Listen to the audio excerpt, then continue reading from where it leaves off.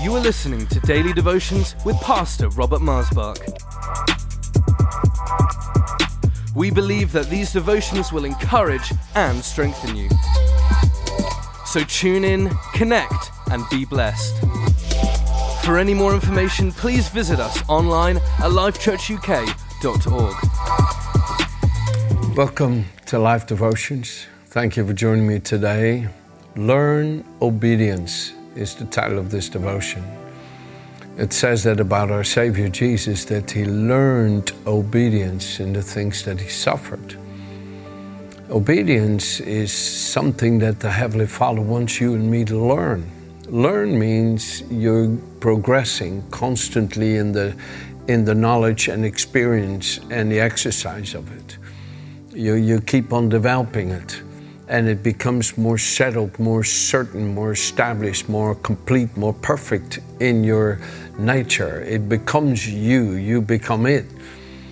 And I want to read to you there from Hebrews chapter 5 that I also read you yesterday, how in the days of his flesh, Jesus offered up prayers with loud cries and many tears to him who was the only one able to save him from death. And he was heard because of his godly reverence, his godly fear, and that he shrank from the horror of being separated from the Father. And even though he was his son, yet he learned obedience in the things that he suffered.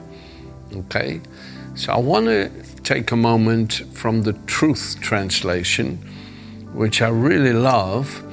And you know, I have these different translations to help me learn and help me grow. I hold to the New King James as the main Bible, but then I have these other Bibles that help me learn, just like the commentaries of Matthew Henry and the Barnes Notes and Adams Notes and Jeffrey's Notes, and these different commentaries that are absolutely incredible, especially Matthew Henry.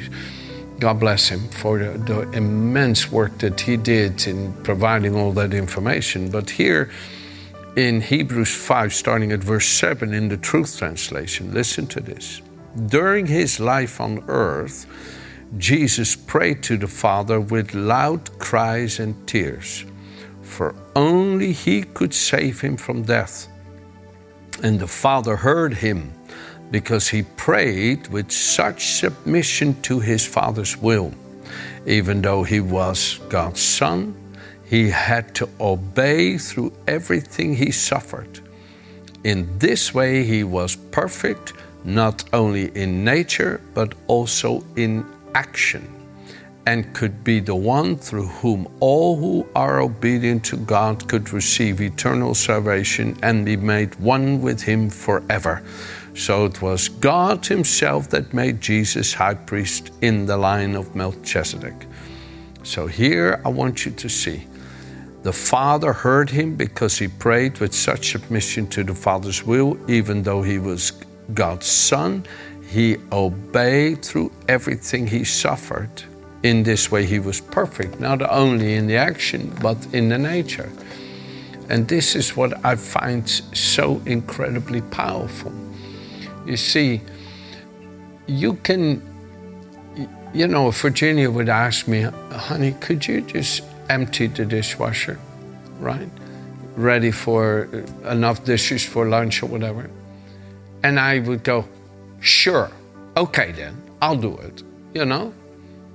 The nature that I don't even like doing that, but the nature is not welcoming. It smells of resentment and discontent and begrudgingness. The Bible says that God does not want offerings given begrudgingly in 2 Corinthians chapter 9 or under compulsion, but from the heart. And God loves it when we have a good nature about our giving. And that is more important than you and I may realize. And that is the very spirit of obedience. You see, Jesus obeyed. He did the Father's perfect will, not only in the action of fulfilling that which was written about him, but in the nature. The action, for example, I love it in the Living Bible. David's Messianic Psalm 40, he says, "You have accepted the offering of my lifelong service," verse 6, verse 7. "And I said, see, I have come, just as the prophets foretold. I delight to do your will, my God, for your law is written upon my heart."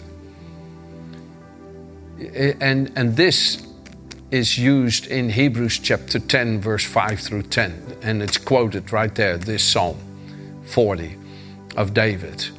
That when Jesus came, he said, "Offerings and sacrifices for sins you have not desired nor delight in them, but a body you have prepared for me. And as it is written in the scroll of the book, I have come to do your will of God. And by the doing of that will, he offered himself to God, by which we are eternally sanctified and set apart unto God." I mean, it's incredible understanding the Holy Spirit gives us, and sees that which was written about Jesus was fulfilled in him, but not only in him in the action. Obedience is not just the action, which is the point I want to make to begin with here. It's the nature by which you do it. It says in Hebrews chapter 9, verse 14, "How much more shall the blood of Christ, who by the eternal Spirit, his own pre-existent divine personality, offered himself to God, purge your conscience from dead works to serve the living God?"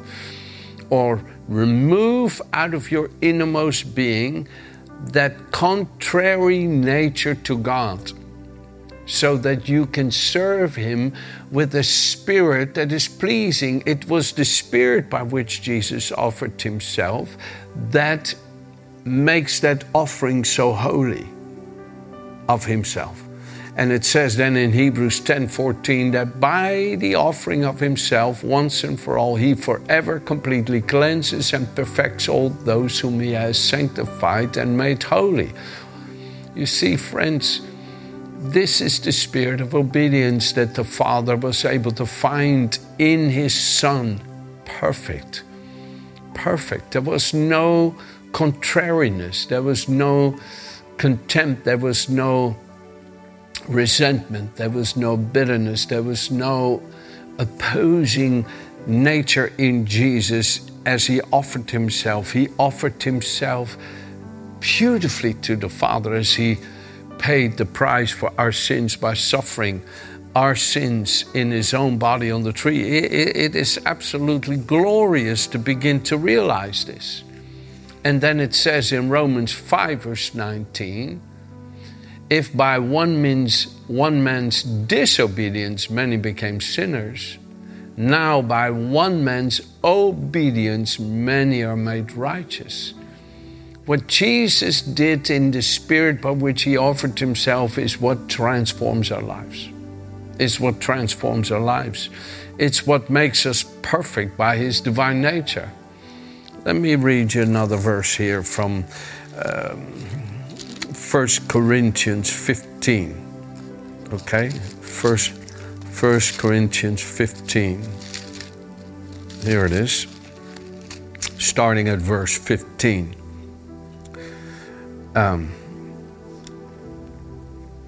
Okay. We are even discovered to be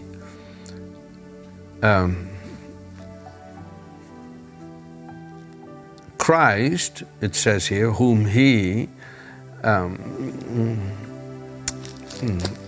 not that's why I'm not seeing it. Sorry, I'm trying to read 1 Corinthians and it's Romans 15. I'm already thinking, Lord, that this is not it. So if I ever give you a scripture, and because I listen to my own devotion, sometimes I mention a scripture and I kind of go, that's not the right one, and I made a little mistake. So be merciful to me if I make a mistake. Anyway, here it is. This is what I want you to see, right? The point I'm talking to you about here is learning obedience.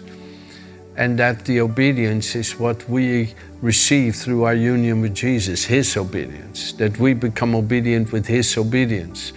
not only in being able to do what God says and what God's will is, but in the nature by which we do it. And Paul here describes that nature in a way that I love in the Amplified.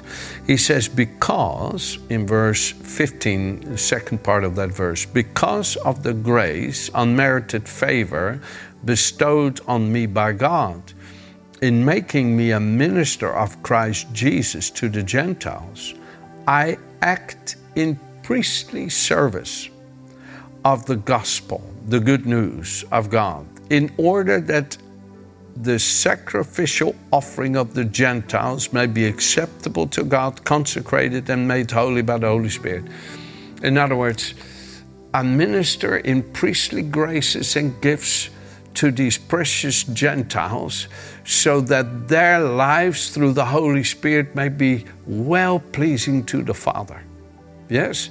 That they may become well-pleasing. In other words, they draw near with a true heart and sincere faith, with a heart that's been sprinkled from an evil conscience and a body washed by the Holy Spirit's indwelling life, and that they now love drawing near and worshiping God. He says, that is what I labor for. In Christ Jesus, I have then legitimate reason to glory, exalt in my work for God, in what through Christ Jesus I have accomplished concerning the things of God.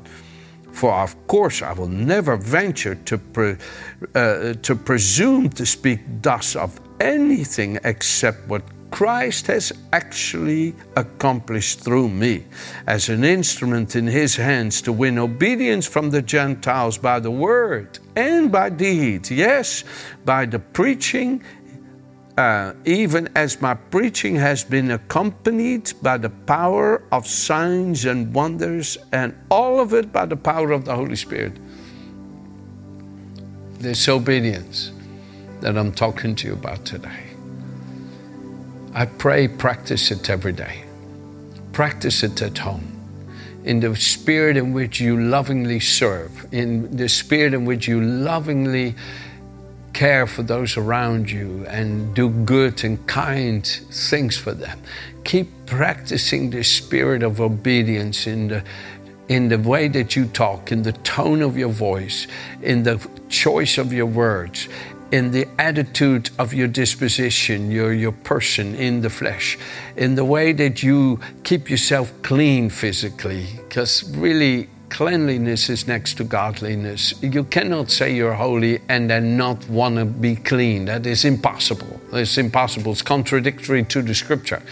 No, wash your body. Every day take a bath or a shower. Every day put on clean underclothing, and every other day clean clothes, or every day, keep yourself completely pure and clean, spirit, soul, and body. And then the spirit that comes out of you. Oh, it's so beautiful in its nature. That is the spirit of obedience. The spirit of obedience is not just that you crossed every T and dotted every I, that you said, well, you asked me to clean it, you asked me to do this, but the spirit by which you do it makes it repulsive. No, friends. The spirit by which Jesus offered himself for us on our behalf is what made him the Lamb of God, is what made him so beautiful, this whereby he conquered sin and deprived it of power over anyone who accepts that sacrifice for themselves.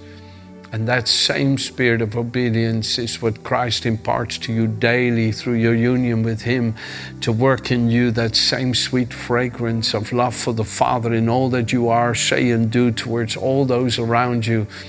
Oh, my dear friends, it is heavenly to live this way, and it gets better and better and better as you go along. Amen? Have a good day.